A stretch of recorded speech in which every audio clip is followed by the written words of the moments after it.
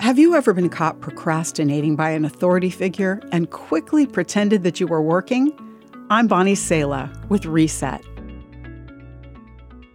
Who hasn't daydreamed in a boring class or business meeting? The teacher or presenter drones on, but when the principal or big boss walks into the room, we snap to it.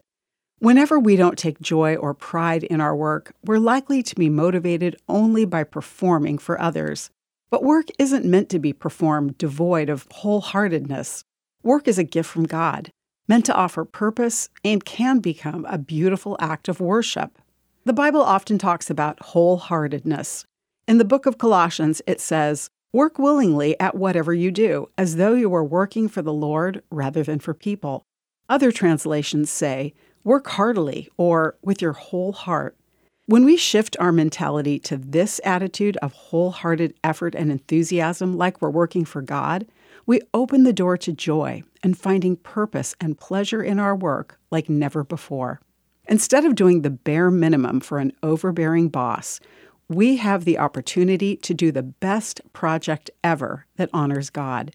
Instead of cleaning the house for ungrateful children or a spouse's gratitude, we can clean it like God was coming over. After telling us to work heartily, Scripture says, "Remember that the Lord will give you an inheritance as your reward, and the master you are serving is Christ." It's not that we work well because God is watching instead of the boss, but that whatever the work set before someone who is a follower of Jesus, that work has eternal value when done for God. I'm Bonnie Sala with Reset.